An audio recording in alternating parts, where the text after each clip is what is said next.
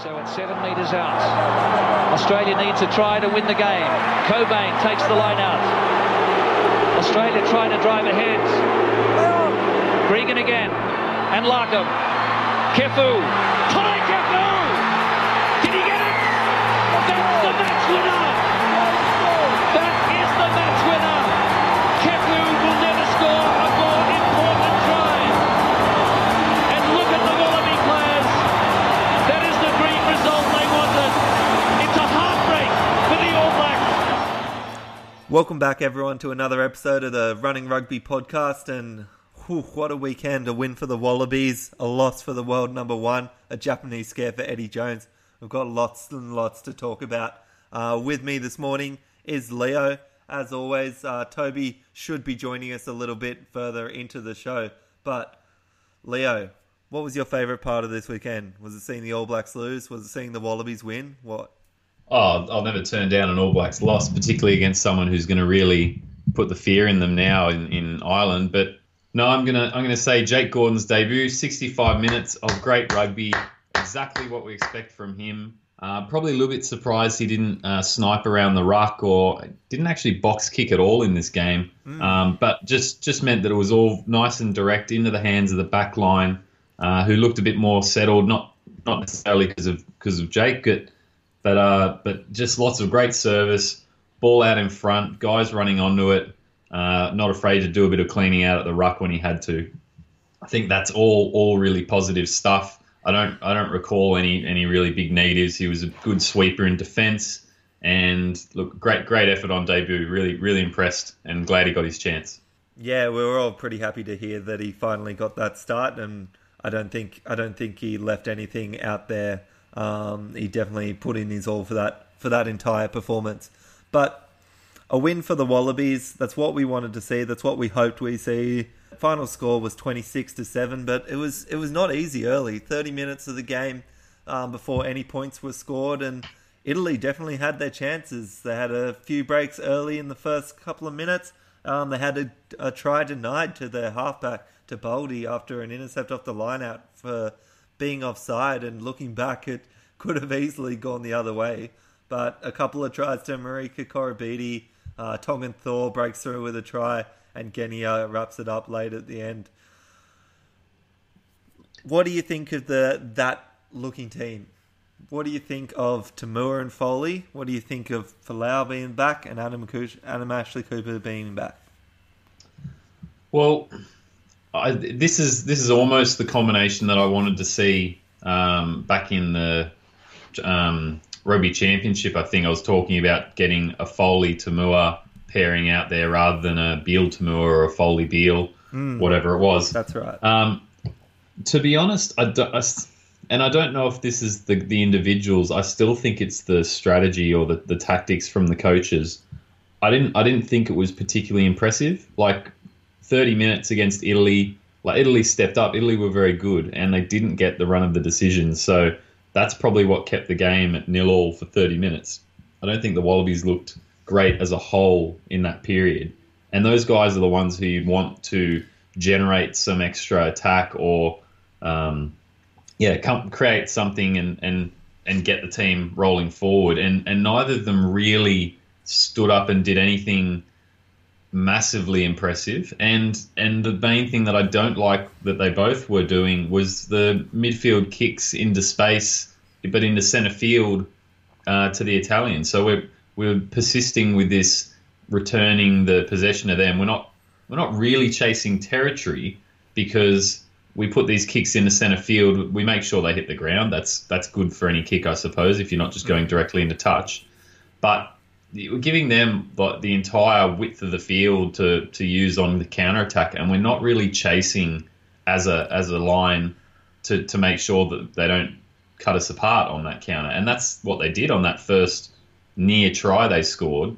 They nearly scored. They came back through the counter attack, split a tackle through the middle, just picked out one of our players they decided was looking a bit weak or out of position, and slipped in behind. So I assume that's a tactic. I don't think that's the individuals saying, this is the best opportunity, because I've never seen this before this season, such a persistent centre field kicking game. Yeah, I think we've seen it the last 2 weeks in a row. I think it did make a bit more of a difference having Marika Korobidi in there chasing. That definitely put a little bit more pressure. But you're right, we don't have a really organised chase, and it's difficult when we're doing these sort of. I know the tactic, I guess, but they seem very much like nothing kicks to me. They don't seem like they really have a good purpose behind them. They just It's seem not to complete. like, yeah. It doesn't work if you don't have the chase or something else to contain the opposition where you're putting the ball. I can only assume that the reason they do it, get it on the ground, put it as deep as you can, and then it takes a long time for them to get the ball in hand and actually start the counter attack. So you get a chance to get some territory and isolate a player. So you can only get something out of it if you get there before the rest of his team does to support him and turn the ball over. That's your opportunity to turn it around, as opposed to having a line out their throw and you try and steal the line out, which was actually really successful for us in this game. To pivot back to the forwards, that we got a lot of line out steals in this game and really frustrated the Italians. Yeah, definitely. Isaac Rodder at the front there really got up in front of a lot of their balls, and consistently I think there were about 2 or 3 in a row where he jumped in front and stole the Italian line out, and it was nice to see because we haven't seen a lot of that in terms of our defensive line out work, getting up and stealing in a little while. Again, on our offensive line outs as well, Folau Fainga, a bit of a better game, a bit more accurate in his line out throwing, and it's hard to say in their sort of scrummaging, but we were definitely stronger, probably against a bit of a weaker Italian pack. Yeah, their line out really fell apart. I don't know why they persisted with that throw to 2 when they could see that we were putting Rodder right on the 5-metre line. But they did, and yeah, as you said, we stole the ball 2 or 3 times, and then later on a couple more times again off their throw. So I guess that's come late in the game. That's sort of post 50 minutes that started happening. Simmons was actually on at that point, though he wasn't the jumper.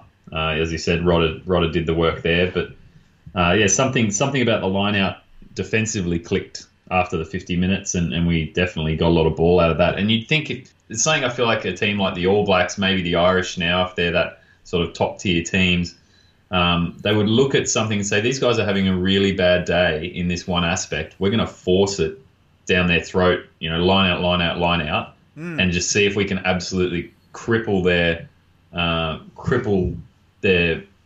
whole team's confidence in that, and just force cripple their confidence, and just force them to continue to go to that level, which makes it a little bit confusing with that tactic of keeping it in, kicking it straight down the middle.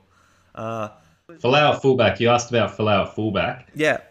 So that was the other one. So when we first started this game, I just had a quick look in our first series of defence, because we were defending for almost 20 phases quite early on.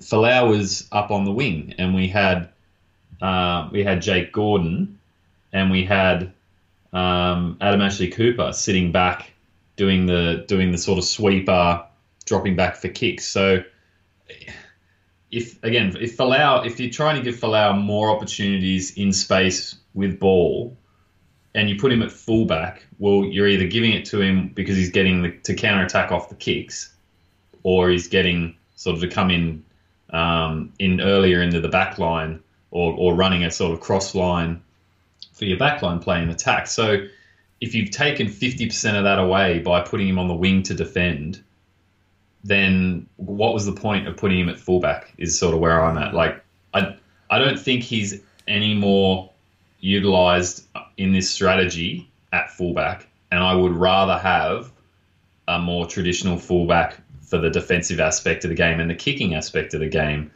than Folau. So it's confusing why you wouldn't have him back to receive those kicks, and up in sort of in the defensive line. You would think that would be one of the key changes from switching him from the wing back to 15. I do agree that was a little bit confusing, and it probably makes the switch more or less sort of a moot point, because it doesn't change a lot. It's probably very similar in the end to how he functions when he does have sort of Haylett Petty at the back there, and they sort of do switch up a little bit.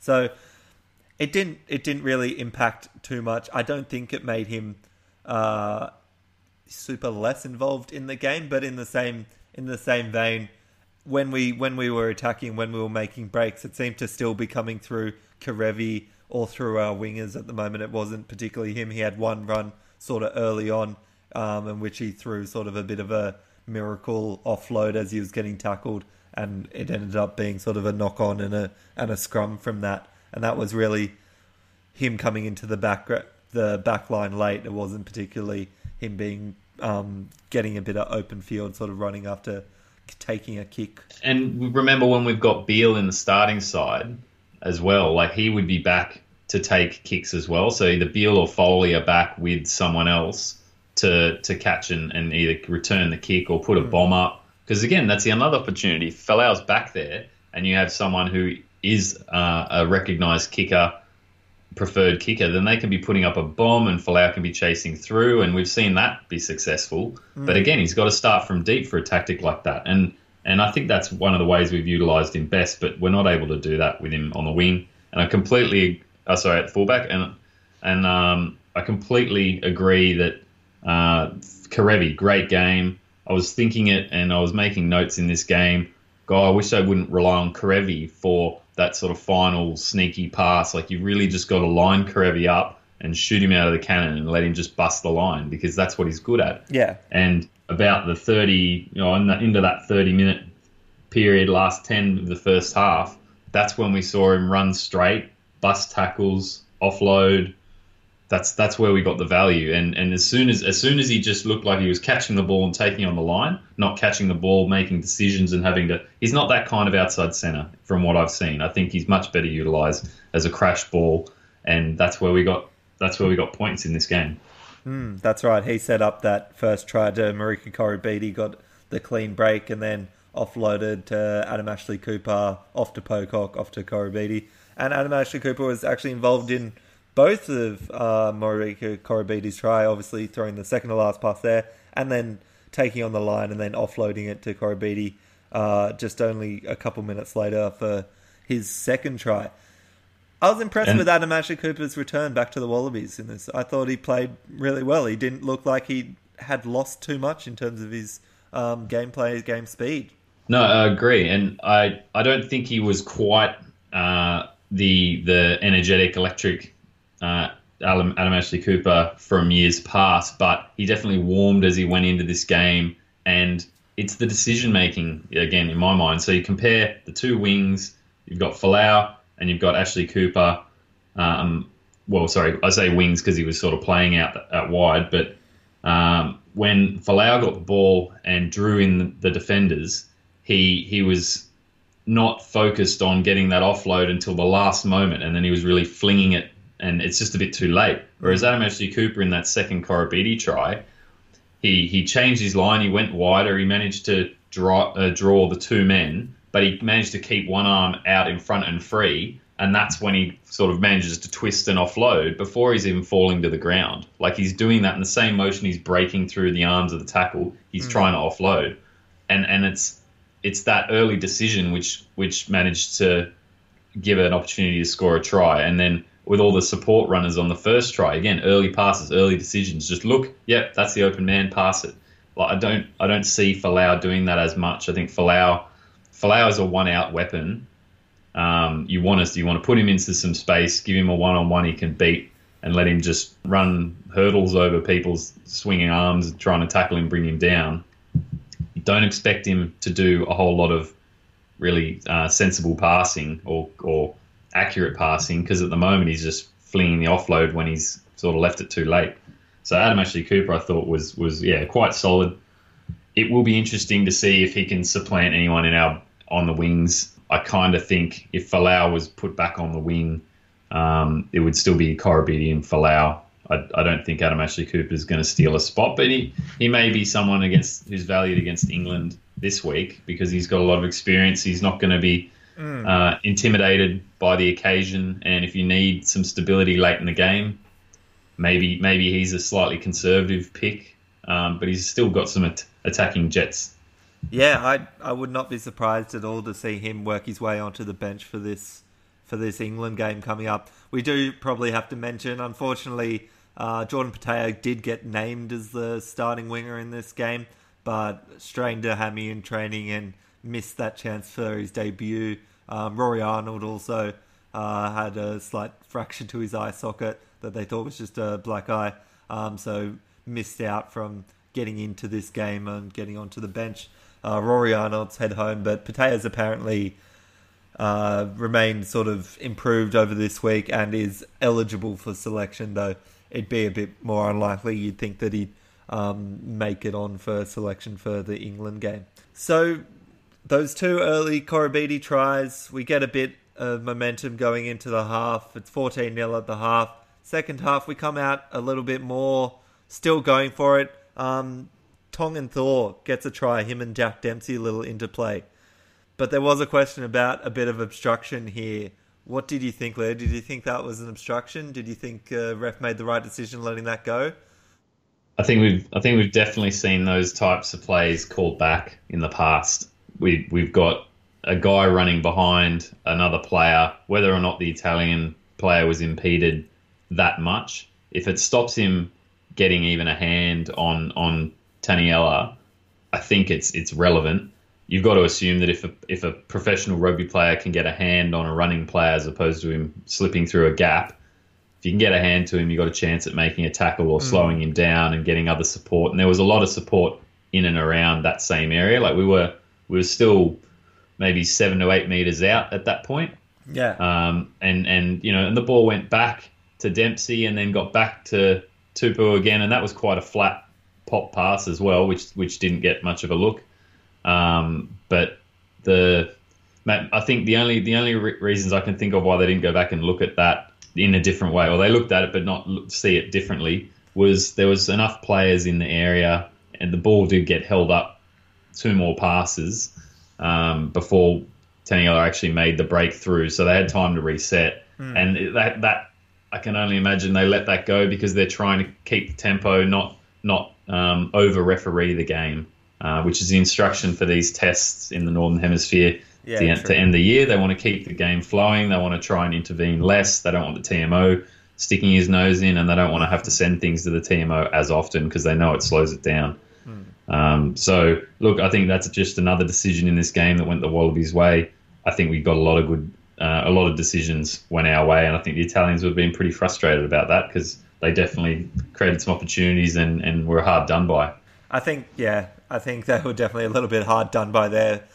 But Tongan Thor, you saw his agility and something that we haven't really seen in too much in the last couple of weeks, but that interplay with passing. And I couldn't think the last time that I'd seen some good forward sort of offloads and things that weren't sort of scripted in the Wallabies. It seemed like a very much this is just instinct plays between him and Dempsey, which was good to see among some of those sort of younger forwards. And congrats to him for scoring his first Wallaby try. Yeah, it's good. That's the sort of thing where you just let the players play to their own strengths and instincts. I feel like we've got a lot of raw natural talent in the team. We're certainly not lacking that, not any more than any other country. And it does feel like it's just a confidence thing. Like Tupu against the Italians, we were getting the run of a lot of different features of the game, the scrums, the lineouts. We're all looking reasonably good. The scrum was probably our weakest point. But the confidence that players get from that 50 minutes in, by then they're 2 tries up and obviously he's right on the line pushing for that third. That might just be enough to get the guys to relax and play their own instincts and skills versus in the first half. There was a number of times where we got up near the Italian line and we looked quite rigid and quite anxious with the ball and we were forcing passes and we threw a couple of passes either too late that went behind people and they dropped them or too flat and the player knocked it forward because he just couldn't react in amongst all the traffic. And at times when you just feel like we've got lots of momentum, it's unnecessary, but it's that urgency. They're trying too hard to create something, which I think the Italians showed us that if you just use the ball for a while, play the phases, those opportunities come. There's no rush. 80 minutes. It's a really long time. You do not have to force the breaks and the big attacking opportunities in the first 5 phases. Like, we should be looking 7+ phases, get them set up in a position we can exploit and take them on. Yeah, well, you talk about forcing their play, and that's probably error in that regard. Sort of led to the Italians getting their try on the board. No look pass through the back line with Foley, and it just goes behind us. And Bellini, their young winger, scampers through and scores the try after a 50-metre plus run. So I didn't think Foley looked particularly impressive in this game at 12. I thought it was surprising that he got the 12 on his back. I guess it's a switch between him and Tamua in any case. They're sort of playing both the role in that pivot, but I'm not sure I particularly like him being a bit wider in the field and us relying on him in that sort of regard. He seems very much more like a first person to get his hands on the ball, sort of taking the line at speed sort of player. I agree. I don't know why we actively put Foley at 12 over Tamua. I can't think of any reason to do that for our own sort of our backline play. Like, what does he give you being one set of hands wider than Tamua? Most of the time they're lining up that way for set piece as opposed to general play where they're mixing it up anyway. Is it a sort of funny off-putting thing to do for your opposition that you put the guy at 12 so that they're then gaming for him at 12 rather than Tamua, and it's just a kind of a irritation for that coach to wonder why it's happening. Okay, now we've got to think what's the reason for that. I don't know. It just seems unnecessary. I'd much rather see Foley as the 10. And I think you're right. I think he is centre field. I think he is the first person you want to get the ball to. And then Tamua is a bit more of a maybe take on the line and a bigger body. I don't know. I can't think of any good reason for that. And it worries me a bit that after putting him at 12 and he maybe doesn't play that well, are they going to go back to Beal Tamua next week because he didn't really show anything? Not whether he was in a position to do so or not. Honestly, I think that's probably the play that I would go to, because I think Tamua looked quite impressive at 10, and your go-to 12 has been Beal for many weeks, for most of the majority of the year. And it's not like Tamua's goal kicking seemed to be reasonably consistent and on point, so you're not really lacking by taking Foley off there. I don't know. I would almost feel like that's what they're going to end up doing this week. Yeah, it was because Beal did get on eventually in this game. Yeah, and he came on for Foley. Yeah. And has he been the guy put to the bench because he's the one that's locked in? Like, if you're going into the weaker opponent, you say, okay, these are the two guys we're trying to decide between. We're definitely picking Kirtley to start in that England game. We'll give him a bit of a rest. Who's going to step up? And then, maybe Foley going off as a sign that, the decision we've made is the Tamua-Beal combo is probably our best. Yeah. Let's just play at the last 15 of this game and see how they go. That's probably my take on it. I think that's what we'll see this weekend. The only other thing I wanted to, or two other things to touch on this game. Folau had that late intercept and had a sort of 80-yard run. Amble? Yeah. He did not look his normal speed, did he? He did not look at all like we are used to him taking that intercept and just being away, and no one can touch him, no one can catch him. And admittedly, that the Italian winger ran him down, and that winger is particularly quick, but he didn't look like he'd hit top gear. He didn't look like he was pushing that hard. Like maybe he just looks calm and natural when he's running, and he's not looking like he's really having to push that hard. But he didn't look elite quickness. He just looked lacking. And when he got tackled, he was definitely kind of just rolling the legs over and didn't look like he had a great awareness that he was isolated now and he had a player chasing. That player was going to catch him. He didn't make any moves to try and step and weave and get the guy to have to make decisions as well to track him down. So I don't know. It's an odd one. I don't know that it's just laziness and thinking he was going to make it, or it's just something else. Like just not realizing that he needs to look over his shoulder and see what's going on and think about, if the guy's going to catch me, how am I getting the ball back to my team? Exactly. So I think it's probably a write-off. Like, it's just a bit of one of the sort of strange things. It's something you don't normally see from Folau, but it's just interesting. And if we start to see a bit of complacency, complacency, or whether there is a niggling injury or something that he's dealing with, and he's not quite sort of at 100% in terms of his speed, maybe that does come out later on. But something to note. The only other thing to note late in this game is we saw a bit of an injury to Pocock. Swinging arm. Yeah, when you look at the detail of it, they didn't really talk about it in the commentary, but it was only one man doing his best for 80 minutes on the commentary of that game, and yeah, it was definitely an Italian swinging arm. Got him late in the tackle, and hopefully he's all right for this week. But he was a pretty solid hit, and he looked pretty woozy coming off. He looked really taken back with that, and obviously, it went straight off, and had to bring Dempsey back on. That's right. Dempsey had to come back on to sort of support then. So it will be a massive blow if we end up having to play someone else at number 8 because David Pocock is out, when you'd probably be thinking that maybe we should have brought him off earlier. Yeah, I mean, he's having a good game. He and Hooper and Dempsey, I thought, all played pretty well. They were really active, really involved. I had notes in my notes, front row really involved in defence as well. Like, it was a good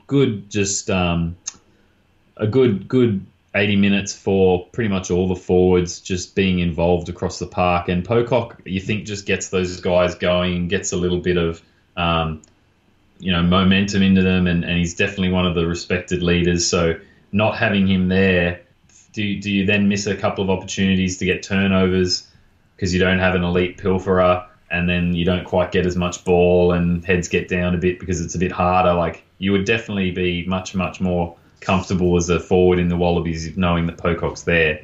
Hooper will have to step up if he's not playing.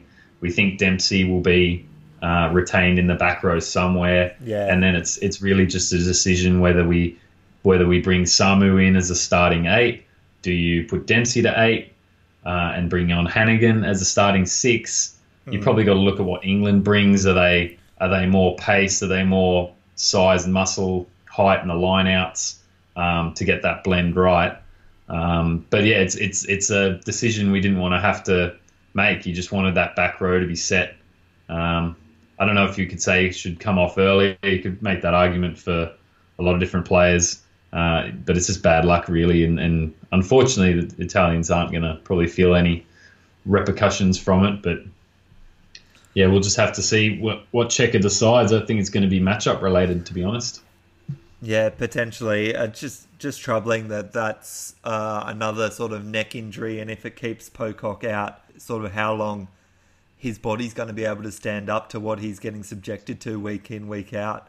I think that's the only big thing worrying about his general health in terms of himself, but planning ahead, and if this is going to be a recurrent thing, whether it's something that needs to change in the game to help protect him, or whether it's something that we might need to plan for life without Pocock, because the guy will put in every effort, but I don't know if he's copping these neck injuries recurrently, whether he's going to stay on the field.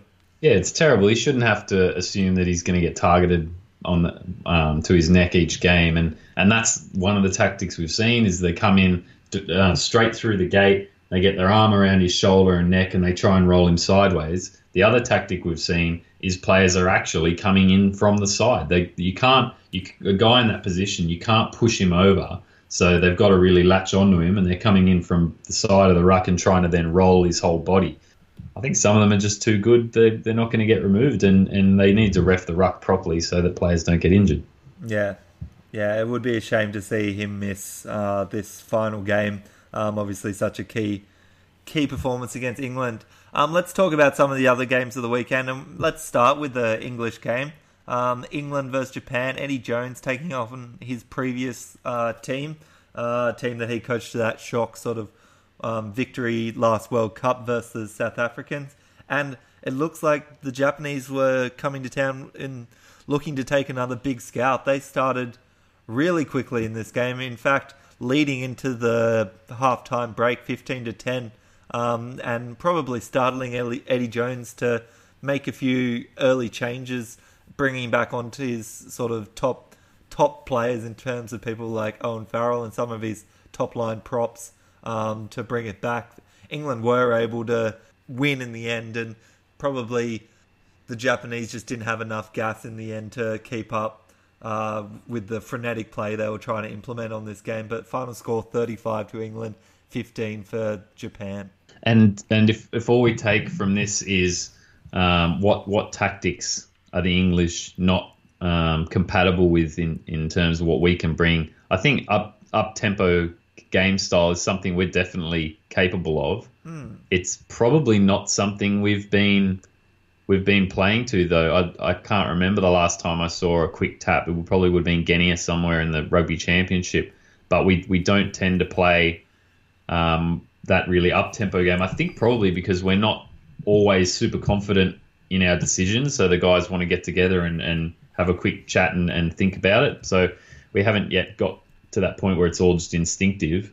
But giving the Wallabies players a license to play fast and accept that you get what you get from your quick decisions, but if you get some opportunities, then they're worth making quickly. I think that's a little game plan that the Japanese have given us a bit of an insight into. And I'll tell you what, if the English aren't comfortable with it, you've got to consider it as an option. And a winning half against England for Japan is a really good sign for them as well. They've put in a lot of effort. They've changed their team. They've changed their style, and they're building confidence when they're playing these top tier teams. Yeah, definitely. They did not look overwhelmed at all in this game. And I think you're right. There was a huge sort of push with, especially Tanaka, their number 9. Anytime they got a penalty, sort of in the attacking sort of 60, pretty much, he was always looking for a quick tap and let's keep it going, and just to run around these big English forwards and probably limit the amount of set piece they had to work with, because that's always going to be a favourite of these English teams. They're going to want to slow it down, get a scrum, get a line out, set up a rolling maul, because that's where they are best. And just running them around and making them make more and more tackles than they probably wanted to be making led to some Japanese success. And it started early with a try to the Japanese 12, Nakamura, just split through the English line. And then later down with Michael Leach, who just had an amazing game, was really all over the place, getting a late offload and really slipping through about 4 different English defenders to run the sort of 15 or 20 metres to score the try in the corner. It was amazing to see, and I really have enjoyed watching Japan. And I think they're gonna become a favourite to watch going into next year's World Cup, which is great because it's in their home territory, obviously. And I think Japan have worked really hard, and they deserve all the compliments they're getting. It's definitely that New Zealand influence in the coaching ranks that's helping them expand their repertoire and change their style, and they're definitely a lot more competitive and fun to watch. Who do you think, which halfbacks do we have in the Wallabies who might be able to play like that, Arch? I don't know. I mean, I'm sure Genia can take taps. There's some other guy I'm pretty sure played this week. Is his name Flash? Flash? Is that his name? That is his name. Something Gordon. That is his name. That is his name. This is, again, another reason to include someone like Jake Gordon, who's had a really strong game against Italy, come off the field, just 65-minute substitution. That's got to be basically scheduled, and that's if you're going to play that up-tempo game, it's not a Nick Phipps game. And if you're down by a few late in the game, you need someone with some attacking chops, and that's why here at the Running Rugby podcast, we support Flash. Definitely, and I think, I really hope that Cheika does give those guys, Genia probably in particular, some freedom to say, look for that if you think there's an opportunity, take that quick tap and keep it going. But there's probably not a lot more to say about this. When they did bring on some of their more consistent sort of people in terms of getting Owen Farrell back on, getting Colin Slade back in the back line, getting Sinclair and George back into the front row, it seemed to show England sort of fortified up a little bit more and managed to take away this game.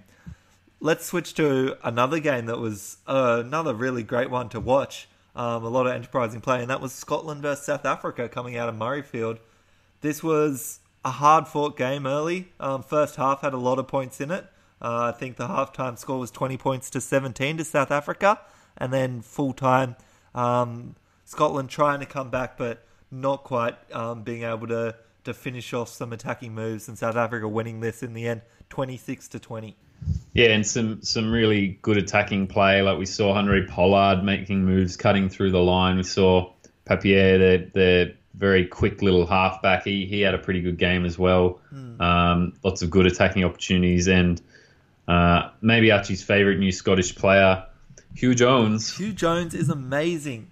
He's so good, and very impressive. If you haven't seen it, you just need to go back and have a look at the Scottish's first try, and he gets 2 touches in it. The first one's a catch and deliver round the back, and then he does a sort of no real look offload towards the end just to set up the try for his inside centre there in Peter Horn, going back into Wallabies heyday and Rob Horn, but Peter Horn, Hugh Jones, he's been good for a few years now, but freakishly good work in this game. And then you add that to their sort of other people in their backline with people like Stuart Hogg, with people like Sean Maitland and Greg Laidlaw. And it's really enterprising, some of their backline play. But not only that, did you see their little line-out trickery as well? I did. I really liked that. That was the most... Well, I haven't seen a line-out innovation like that in a long time. And it everything from the jumpers like selling the deep throw, the man at one turning like he was going to take a short throw down the tram tracks, and just this enormous gap and a pinpoint throw, which only really works if you've distracted that man at the front and he doesn't put a hand to it. And it was just beautiful. I've never seen a cleaner catch and run through from the halfback. Yeah. Oh, it wasn't actually halfback. It was their number 7. But yeah, coming from the halfback position. Yeah. Though Springboks still showed that they were able to hold on, and they sort of came back quickly, getting points after that sort of first try, and then continued to sort of push. And you're right, Papier had a good game, but I still think they lose something not having someone like Faf de Klerk in, just in terms of game management and his sort of box kicking as well. I think he's a lot more adept, and Papier had a few sort of miscues with that. Yeah, that's fair enough. I mean, they're playing with what they've got. It's good that another guy like that's getting opportunity. He had some really good games in Super Rugby, but he also had some inconsistent performances. Still young, still inexperienced relatively. For Faf de Klerk to come back in, it just means they've got another quite electric little attacking halfback off the bench, which again is the model I think most teams would want, is someone who can come on late in the game and continue to attack hard and create opportunities. The only other thing in this game, which was a little bit of a controversy, probably won't be looked at so much now with the Springboks managing to win, but Willie LaRue was yellow carded late in this game. If you didn't see it, it was a big floating outside pass that he was coming in, and it looked very much danger for an intercept, and it sort of just got above him. He sort of just put a hand out straight forward and looked to knock the ball up, and I think all the commentators, everyone thought it was a bit more of a positive play in terms of him trying to take it, but then it sort of bounced a bit too far in front of him, a bit out wide, and he ended up getting a yellow card, which I think everyone was a little bit shocked by. Yeah, to me, this one looked like he was in a position to catch it, or at least pop it up to then chase onto it and catch it. And I think under the guidelines, that's supposed to be allowed not allowed, but only a penalty or a knock on, depending on the situation. In that particular moment, it didn't look like they had overwhelming numbers, and he'd broken down the play. He definitely didn't bat the ball down. It didn't look negative, so a bit disappointing it came to a yellow. But again, if they're going to give cards for things like this, and they're going to make decisions that are, in grey areas, where was this positive, negative, like, we just want to see some consistency. I think we feel like that one's probably on the slightly harsh side. Probably would have been okay for a penalty there, because he did look like he had a genuine chance. Looked like it was within reach. Yeah, but I guess in the end, doesn't really change the result. South Africa holding on to that one, 26-20. A bit of disappointment for Scotland, but they'll probably look to bounce back with Argentina coming up, which should be a good game next week, while South Africa heading down to see Wales, which should be a really entertaining game. And we can probably move on to probably what was the biggest upset of the weekend. And, Toby's joining us back to talk about this one. Toby, how are you going? Mate, I'm good. Home from work. I'm ready to talk some rugby. I can't believe you didn't fly to Dublin for this game, man. Mate, I wouldn't have got final a ticket. Preview. Wouldn't have got a ticket, I don't think. It's a hot ticket, this one.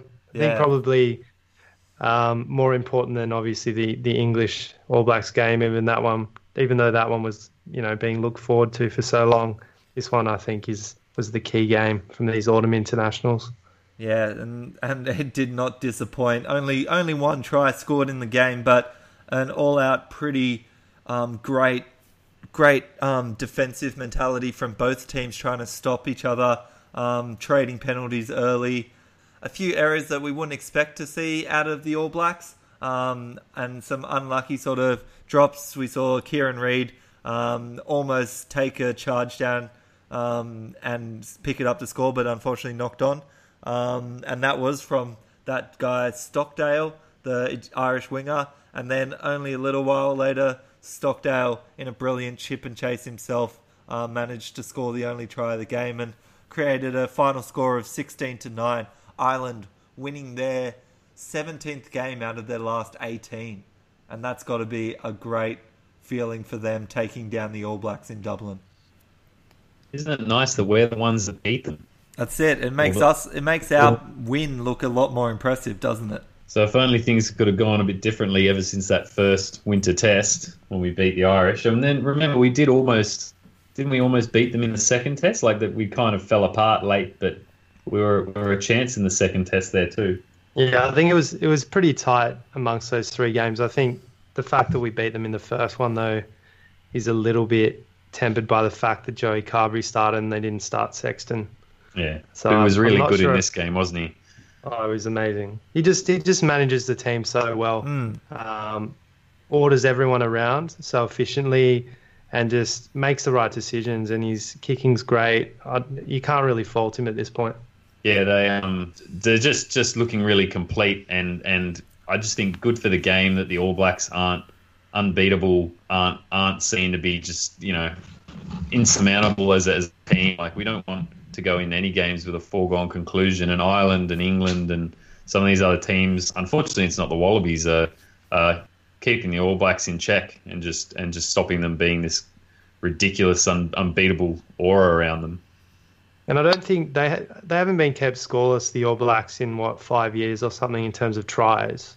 So that was a feat in itself. But I don't know, the way Ireland's playing, if they can continue this form, you got to say they're probably going to be the favourites if they continue this form. But just off one performance, I know people are jumping to conclusions that they're now the team to beat. But I think, look, it's one game. The All Blacks are still, I think, number one and the team that everyone should want to beat first. But over the next 12 months, I think it'll be a little bit clearer about how the All Blacks are going to have to adapt to these new challenges, because they've had such a good run. But their form, I think, of late's been a little bit up and down. So they're going to have to address a few of the problems they've had. Yeah, for sure. They definitely have been a little bit disappointing on this tour. I mean, it's hard to say too much about that game versus England when, look, it was sort of in so much sort of bad weather and heavy rain. But this really showed a new element to what the Irish can do and how they can sort of punish you. And a little bit uncharacteristic, I mentioned already, sort of the Kieran Reid sort of charge down and knock on. But a couple of knock-ons in this, including the final one to end the game when they were looking to search for that try, Brodie Retallick coughing it up in that era. So they're definitely not quite at the level that we've seen them for consistently been playing at in years past. Yeah, I'm taking a look at this. They're almost identical across the board. Things that I can see that Ireland won out on are the turnovers conceded. So New Zealand basically turned the ball over 17 times to Ireland's 11. And I think that could have been the difference here because apart from that, the stats are pretty much identical. Yeah, that's right. Really, really similar in terms of breaks, in terms of missed tackles, 24 apiece. All very, very similar, with Ireland just holding onto the ball a bit more in the first half, but New Zealand doing similarly in the second half. But that really creates a little controversy, and those teams aren't going to come up against each other again until the Rugby World Cup, if they do manage to meet sort of late down in that tournament. But really, really good to see. Other games we had in were France versus Argentina, and France got a little bit of revenge after being taken down by the Springboks by a late try. They punished Argentina and showed a few flashes of some great play.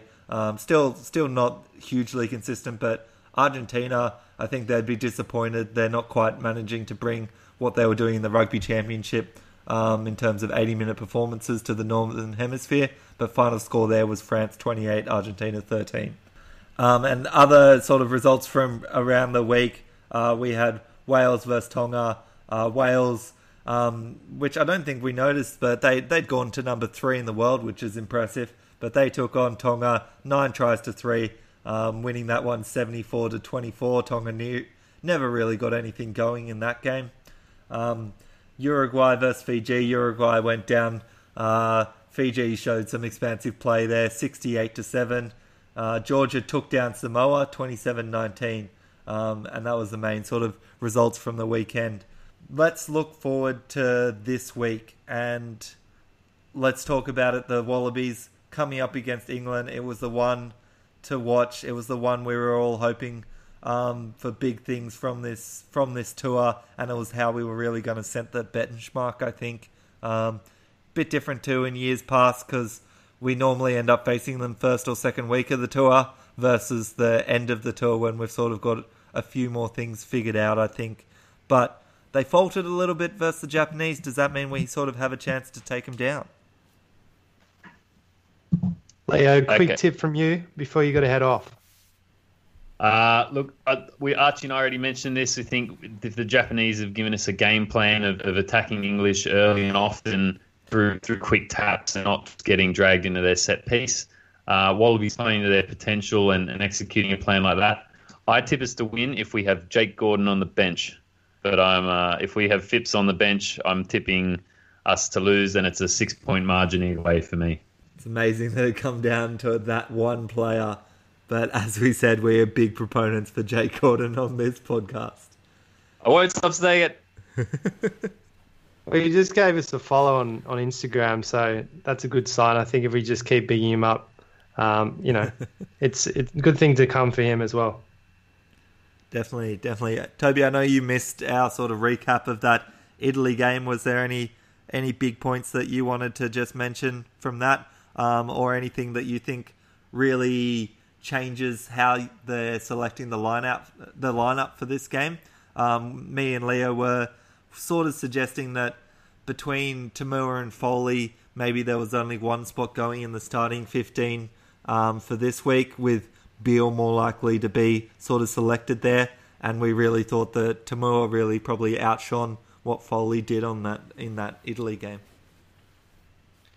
Yeah, from my perspective, Foley had a really poor game, particularly early on. He just made some really strange passes, strange decisions overall. I just think he was a bit out of place there at 12, even though they were kind of shifting between who was first playmaker. I just thought it was a weird move to name him as a 12, because Tamua, we know in years gone past, has played 12 and he's comfortable there. So you would think that keeping Foley at 10, putting Tamua at 12, where he's much used to defending and being a second playmaker, a bit wider out. I think that would have been the move. So I don't really understand what Cheika was trying to achieve here. It's not clear to me. But it's done a particular disservice to Bernard Foley's chances of playing against England, I think, which is unfortunate because I do think still that when they're in form, Bernard Foley and Kurtley Beale are our best 10 and 12 combination at the moment. And I think it's very hard to put Foley at 10 and Tamura at 12 and then leave Beale out unless he's going to play 15. And I'm not sure we're going to see that this week. So then it kind of leaves you, like you say, there's one spot going. Tamura by far had the better game against Italy. So do you leave him there at 10 and bring Beale in at 12? And then we're back to that same situation that we had a few games back that really wasn't working that well anyway. So I don't know, man. It's a really hard one at the moment because Foley's out of form and he's not taking the ball to the line. And you guys probably touched on that maybe, but yeah. It's a tricky one. And in years gone past, we never would have questioned who was going to be picked there at 10. Now it's very cloudy. Yeah, and especially when you're looking at what happened in the Rugby World Cup the last time, or not the last time we faced England, but that was when sort of Foley really stepped up, and he can have those games where he completely makes a statement early in the game, takes on a line break, kicks a couple of penalties, scores a try, and really put England out of that game really early on when we versed them in the World Cup for this. But he doesn't seem to be able to do sort of similarly what he's been doing in years past. What about the 15 spot? You were a big proponent of seeing a bit more of Folau at 15. We mentioned earlier that despite him being at 15, he wasn't back fielding a lot of the kicks. He was still doing quite a lot of defence on the wing. Do you think he's done enough to put a bit of pressure on DHP to try and get that 15 jersey? I'm not sure it's pressure. I thought he had a pretty average game against Italy as well. Even though I think we were proven correct in saying that, look, fullback's going to touch the ball much more often. I think he did get his hands on the ball a lot more. But then he was forcing these passes like out the back of the hand, just seemed to be making some ill-advised decisions. And he wasn't kicking a lot. He wasn't kind of chasing as hard as he usually does. It was strange because I think maybe he hasn't played there for a little while now. It's almost like he's forgotten some of the positional play there. And for mine, I think versus England, if they're going to be kicking, we probably do want someone like DHP back there. And there's rain forecast as well for the weekend, which kind of, you'd have to think that the play was to rest DHP against Italy and then probably start him against England. I think that's the way they're going to go, which means then you're going to see Folau on one wing. And then the discussion comes from that. Who's going to be placed on the other wing? Because we've got guys like Naivalu who've been performing pretty well, guys like Korobidi who have been a bit of a mainstay in this Wallabies team now. And then you've got some new guys. You could put Patea in. You could put in Swoopy, two dads. So that's where I think the selection dilemma is on that, maybe on that blindside wing. But I think from my perspective, DHP will be named there at 15 just by virtue of his tactical play, his positional play, his defence. I think he is probably the better option, provided he's at full fitness. I think he was rested for a reason against Italy. Okay, I don't particularly see that controversy on the other wing. I think it's probably Korobidi, sort of pretty hands down. You mentioned it, what we sort of lacked a little bit without Korobidi on the field, and it's a lot of that kick chase, and we seem to be continuing to pursue this middle of the field sort of kicks, and I think you got to have him for his intensity and ability to put a bit of pressure on the other team. He offers something that no one else really does. But I do think Adam Ashley Cooper maybe did enough to get onto the bench. Yeah, it's a tough one, isn't it? Because you saw his class. Just some of the decision he made was so smart. The way he took the ball to the line, changed direction, just little pops. he makes the right decision most of the time, and that's where I think we're lacking a bit of smarts in these other footballers. Whereas he comes straight in, he probably didn't look as fast, as dynamic as he used to be, and that's probably one concern with some of the pace that England has out wide, which is an argument again for Korobidi. It's whether you give up a bench spot for Swoopy, where you want that impact in the second half, perhaps, whether you want someone a bit more dynamic, or you want someone that's plays a bit more like, say, a DHP, who's very reliable, going to make the right decision most of the time, and will come on late and kind of lock down that game. It probably just depends how the game flows and whether we're behind or we're holding a lead. So it's going to be interesting, though, because now having him back does bring a bit of a headache going forward, because if we're playing Folau on the wing, you've got to assume he's going to be picked there. There's only one other wing spot going, so the competition is quite vast for that. It's whether DHP for the next year can hold down 15 or not. That's probably the biggest question. Yeah, fair enough. So let's go through what we think we need, what the selection will be, and then let's talk a little bit about where we think England's vulnerable. But the front row, what do you think? Taniela had a pretty exciting game, got a try. Do you think he starts this week? You've got to be tempted to start him, because I think he had the best game he's had in a Wallabies jersey for sure. He kind of was reminiscent of some of his Reds performances this year, and getting that try really topped it off for me as well.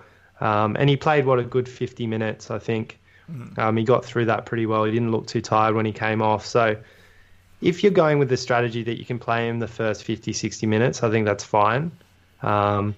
And England does tend to have those props that are pretty dominant, so you do want to make an impact from the start. You don't want to be chasing your tail in terms of that set piece.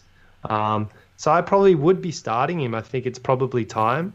I think he offers a lot with the ball, and he offers a lot in the set piece. So I can't really see an argument against him right now, because he looks fit and he looks ready to go. And he doesn't look overawed by the whole situation, even though it'll be at Twickenham. I think that he's ready to step up for this one. Does that mean you see the same starting front row as last week with Fainga starting, or do you see Pollotta now coming back into the starting? I don't know. Taaf looks a little bit chubby right now. Like he looks a bit slower. He looks a little bit tubbier than he usually is. I don't know if that's just because of the style of play he's been accustomed to now, being up at Leicester. But I wouldn't be starting Folau Fainga, I don't think. I think it's between TPN and Tolu. It's whether you take the risk of starting Tolu. Because there has been this rotation. I feel like Cheika probably played Folau Fainga against Italy at the off chance he was really impressed with his throwing and his set piece. I didn't think he was that good. Maybe you do go with a bit of a veteran against England at hooker, and then play him the first 40 and then bring Tolu on for the second 40 or something like that. Because TPN has such good experience, and he can offer a lot for younger guys like Taniela. Scotty C, I think, has got to be there at number one. I don't think that's a debate. You're right. It's tight head on hooker at the moment. And I'd be going with Taaf and I'd be going with Taniela from my perspective. But it's a bit of a risk, I think, with Taaf. Yeah, I sort of see, like you saying, Taaf coming back in just because they'll want experience. But considering that that's happening, I would then probably think that they're going to go again for experience and maybe even start Kepu and then look to bring Tolu and Taniela on as impact players later on. Taniela did look really good in that Italy game, but that was a bit more of open play, a lot of sort of space and a bit more room for him to do something. And I think that's going to come versus England in later aspects of the game. So I think with Alaalatoa as well, I'm sure he'll come back in probably on the bench. I don't see him starting, but I think he was rested against Italy. Be surprised if Jermaine Ansley's there in those four props. Yeah, I think that'd be unlikely. I don't think there's really any question about what the second row makeup is, just with Rory Arnold now headed home after that fractured eye socket. You're going to see Roddy. You're going to see Coleman in the starting lineup. The only other question is whether we have a healthy Pocock back. What's your opinion on if we don't have Pocock? What's your back row going to look like? Yeah, see, I was trying to have a think about this today, and now we're being exposed because we don't have, a top line number 8 to come in. That injury to Pocock, it didn't look good when he was coming off. And I think I was thinking initially it was a concussion, but I think it was a stinger to his neck. So he's having ongoing issues with that neck. The thing is, he's a warrior. He might play regardless of his true condition. I'm not sure, but if we're preparing for him not being there, Hooper stays at 7, obviously. I think Jack, you keep him at 6. I think he's only going to improve with his ball carrying, and he's got good aggression, which I like, particularly against England. I think that's needed. Number 8, it's like, do you just do something crazy and throw in Rob Valentini to start at number 8 and just hope that he gets through one half of football? I don't know. It's number 8. It's just, we don't have a lot of options there right now. Even though he's a development player, he's definitely eligible now, right? So he could be the guy that comes in because Naisarani can't play yet, so he's not an option. That's interesting. Who else have we got? It's Pete for me. I think it's going to end up being Pete Samu coming on and playing 8. That's what we saw versus Ireland earlier in the year when Hooper sort of went out and we didn't have the Pooper sort of combo. The only other way you do it is if you put Jack Dempsey at 8 and move, but then you're probably going to end up seeing Ned Hannigan come on to 6, and I don't think we have been impressed enough with Ned Hannigan to think that he's going to stand up and make enough of an impact on these English forwards. It's really tough because England do have a big forward pack, a strong, powerful forward pack.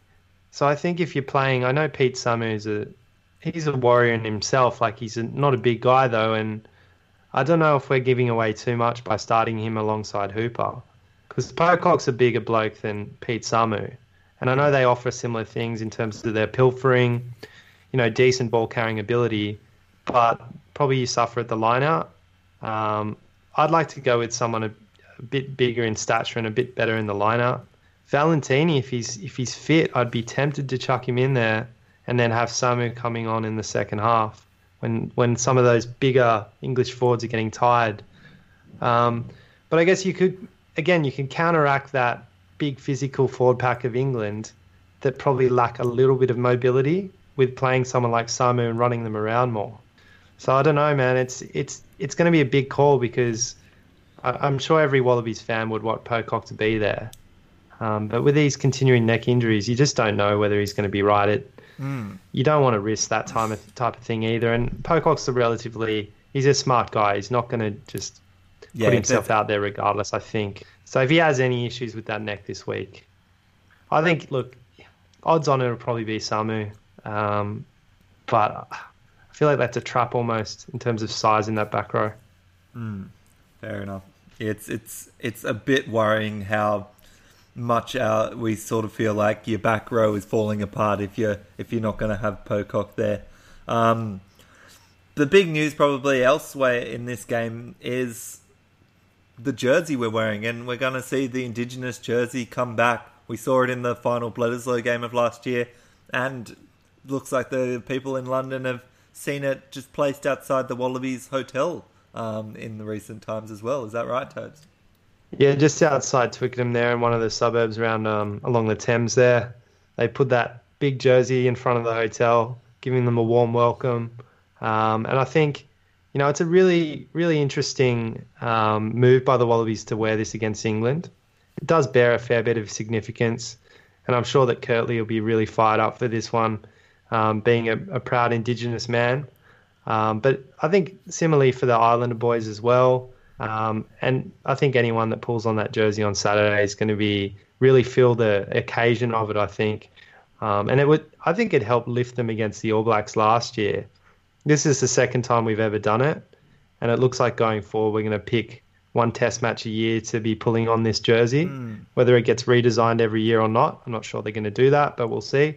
But yeah, I think it's a great initiative. I'm going to be wearing mine. And it's for those supporters getting out there, it just adds to the occasion, I think, from my perspective. Definitely makes it special. I ordered mine, got it last week, so I'll be joining you wearing it as well, Tobes. What's your final pick? What's your final pick for this game? Oh, mate, it's tough because England are picking up in form, and I think that the fact that they got close to New Zealand, they would be pretty buoyed by that. Japan was an easy game. They only played their second string team, but did away with them in the end pretty comfortably. So I think England's confidence will be up, as it probably should be against a Wallabies team that's been faltering. And I didn't get a lot of confidence from that Italy game, even though we won it by 3 tries or something nearly. Yep. I don't know what you boys said on the pod earlier, but I was pretty disappointed in our performance. I really thought that we'd string a better performance together against an Italian team that hasn't been strong for at least 5 years. It's kind of reminiscent of our performances in the Rugby Championship when we've won games, particularly against South Africa, that one in Brisbane, where we didn't really look like we were convincing. I like to think we could win this, but I've been to the last 2 years of games and we've lost, and I thought we had a much better team then. Look, mate, I don't know. I really hope the Wallabies get up. If they do, it'll be less than 3 points. But I'm always so wary of England, particularly in their counter-attack. They're just so dangerous. And with the rain coming on, that even makes me more, I guess, negative about our chances. But yeah, I don't know what your feeling is. I think Leo's being optimistic, picking us by 6 points, regardless of Jake being there or not. I'm going to say, look, tentatively, I'm going to pick the Wallabies, but I'm not very confident. Yeah, look, it's tough to pick the Wallabies in this game. Obviously, England being such a powerhouse in recent times, people that you need to negate in terms of what we look for at the Wallabies. People like their forwards in terms of Itoje is always sort of trying to rush up, especially in defence. So you need to watch out for him and sort of get him away in the ruck. They'll probably bring in Underhill in at 7, which again we need to negate because he's another big human being. And then obviously Owen Farrell, Ben Youngs and 9. Those guys are really good at targeting territory in play. And they'll be looking to kick it in behind the Wallabies line. So in the end, I think it means that England are probably going to take this one. I reckon it's probably going to be... I'd probably give them a 10-point buffer, I think. As sad as I am to say. Yeah, I think it's probably the smart pick is England by 7 to 10 points. I hate to say it because I had a similar feeling against Wales. I thought we would lose that game against Wales. I just didn't think that we were up to it. And we did win. We did lose it narrowly. I'm less so optimistic against England because I think England are a better team than Wales. I think overall England have better players across the board. And I think they'll probably show that in the coming Six Nations, even though Wales has got that number 3 ranking now. I think England are a much tougher team. So it's going to be it's definitely going to be a game that's going to be interesting to watch because this is the last game of the tour. Leave it all out on the field. There's a long time until another test match for the Wallabies. So guys will be wanting to really, show their best qualities so that Cheika has that in the forefront of his mind when he goes to pick the squad for next year's Rugby Championship. Because it's a World Cup year next year. It's the most action-packed year on the calendar every 4 years. This is a big game against England. It always is. And I think these guys will lift. Will they be able to lift enough? I think it comes down to probably Michael Hooper's leadership as well, making the right decisions in key moments, particularly if you don't have Pocock there. I think Pocock plays, they give us a far better chance, and people are aware of that. Pocock is world class, and he's showing that all year. I need to see the team list to see some of Cheika's selections because this last few games I found a few of his decisions questionable. So I hope that he really nails this one and gets the right guys in there. I think Leo's correct to say that Jake Gordon should be on the bench. I don't think you're going to see him starting again, but I think he did enough in that performance against Italy really to show that he should be backing up Will Genia and that he offers a lot. He's got a great pass and he's dangerous. He didn't even really snipe much in that game, but he's just quick around the paddock and he just seems to pick the right option most of the time. So I hope he gets that opportunity to come on. Yeah, we'll hopefully see him take one of those bench spots. Let's quickly zoom around the other games this weekend, and you can give me your picks, Toby. Only a couple ones that are a bit more interesting, but people like Italy are taking on New Zealand. You'd probably be back in the All Blacks there. Yeah, by a lot, and they'll rest quite a few guys. I think they've sent a couple of guys home already. I don't think it'll matter. I don't think they're going to be too impressed with how they performed against Ireland, given their standards, and I think they'll come out and probably put at least 30 points on Italy. If we can win by, what did we win by? 19. 20, around 19 points. I think the All Blacks will win by at least 30. Could be even more of a score, 40, 50 points, who knows. Yeah, fair enough. Ireland are taking on the USA. Much easier opposition for them versus last week. You'd see them probably doing a similar thing to USA, you'd think. France taking on Fiji, which should be a bit of an interesting match, but you'd think France, after having that strong victory over Argentina, they should be able to put it together versus Fiji, but that might be one to surprise us. Other games that are probably a bit more interesting to see, you'll have Scotland versus Argentina, and Argentina having a few losses in this tour that they've been on, despite having the strong rugby championship. What do you see out of that game? I was very impressed with Scotland. I thought they were unlucky to lose to South Africa. So, given their performance last week, I think Scotland, if they're playing all their guys, they should get a win here. Argentina might be guilty of being a little bit lackluster late in the year now. But I think Scotland are ramping up for Big Six Nations, and I think they could win this by about 10 points. Yeah, I have to agree. I loved what we saw out of Scotland versus Springboks, but not quite able to finish it out. But yeah, Argentina definitely not being able to put in the 80-minute performances in recent weeks. What about Wales versus South Africa? The number 3 in the world versus the number 5. Definitely wouldn't be expecting that to be the rankings in terms of Wales 3 and South Africa 5 from recent years, but Wales have proved it in a couple of games this year, and they're coming off a big win over Tonga last weekend, which really would have given them a taste of getting some tries for this one. Yeah, I don't know. I think South Africa, again, probably if they play to their potential, should win this one. But Wales, we know at home, are tough to beat. They've had a pretty good autumn so far. I just think that South Africa have probably a better set of players, particularly if they go with Pollard at 10 and they play most of the guys they played against Scotland. They just have the ability to break the game open, and Wales, if they get behind, tend to struggle to put tries on. So I think South Africa I would pick in this one, and I think it's probably still going to be tight, but I think say South Africa by 6 to 10 points, I think. See, I was just checking because I think South Africa, despite Papier looking all right on the weekend versus Scotland, I think they do lose a lot with Faf de Klerk, and looks like they've let Faf de Klerk stay with Sale, and they're not going to bring him back for this game. So I think that Wales, I reckon they got a chance to take a victory here and give South Africa a really good run for their money. I reckon Wales are going to get this one by 5 points.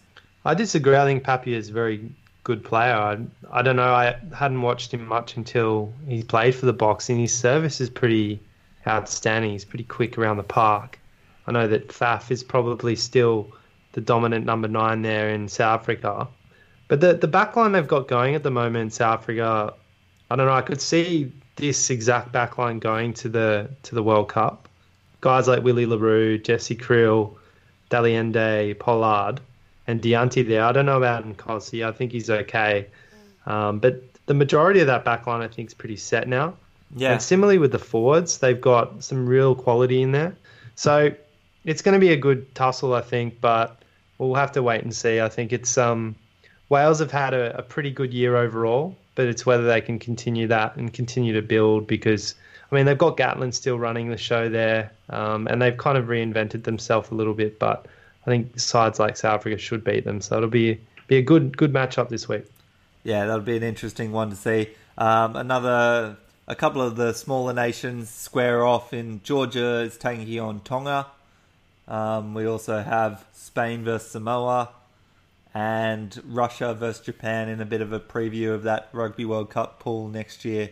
So few smaller games to cover there. But I think, the biggest games this weekend, I'm really looking forward to Scotland, Argentina and Wales, South Africa. And obviously England versus the Wallabies. That's going to be the biggest one. And such a test. The only other things to cover from the weekend, World Cup watch. We had the repêchages still continuing to go through with those 4 teams fighting it out for that last spot in the Rugby World Cup. Kenya lost to Hong Kong 17-42 on the weekend. And Germany lost to Canada 29-10. So it all comes down to this weekend's game, Canada versus Hong Kong. Canada definitely leading the table and most likely to get that final spot unless Hong Kong pull out a big bonus point win and don't allow Canada to get any sort of points in this one. We'll see Canada taking the last spot in the 2019 World Cup. And that's in Pool B, so that's with New Zealand and South Africa, I think. So a tough pool. You have Italy and Namibia as well in there already, but you'd have to think that New Zealand and South Africa will go through from that pool. But it's good to see Canada if they can get there. Yeah, as I said, I think last week they have never missed a Rugby World Cup, so I think it'd be a shame to see them miss it this year. But it'd be also interesting to have another team from Asia in terms of Hong Kong making an appearance there as well. I'm sure we'll see a bit more of them in the future. Is there anything else you wanted to mention this week, Tobes? No, mate, I think that's it. It's a few big games this week, but it's coming towards the end of our rugby season. Northern Hemisphere is still obviously ramping up towards the Six Nations over here. Mm-hmm. But for the Southern Hemisphere, there's going to be a little bit of a break now. But yeah, it's been a long year, and I think it's been an interesting year of ups and downs in some ways. But yeah, I'm pretty pumped for this weekend because I get to go to the game and be in that kind of epic atmosphere that Twickenham brings. It's going to be cold. It's going to be wet probably, but I'll still be loving it. So anyone overseas, tune in. Otherwise, get across the game if you can, if you're around London. But get behind the Wallabies because they need our support. That's it. Hopefully we will see another Wallabies victory. Would love to cap off this 2018 year on a positive note. But either way, we've got 2019 coming up.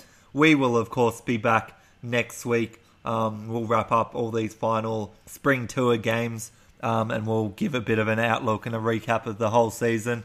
But look, we probably won't be able to stay away for too long. There's too much exciting stuff happening in rugby. Thanks for tuning in, guys. Know a bit of a longer one today, but we just can't help ourselves. I guess when we keep talking about this stuff, we tend to keep going on and on. Again, guys, tune in to us, subscribe to us on Apple Podcasts and Spotify. Those are the 2 biggest platforms that we use. And as well, get on to us and engage with us on social media, up on Instagram, up on Facebook at Running Rugby Podcast, and on Twitter at Running Rugby Pod. We love hearing stuff from you on their sites as well. Quick one as well, Arch, for Android users. I think I'm told by Leo that we're also on Google Podcasts if you want to download that app.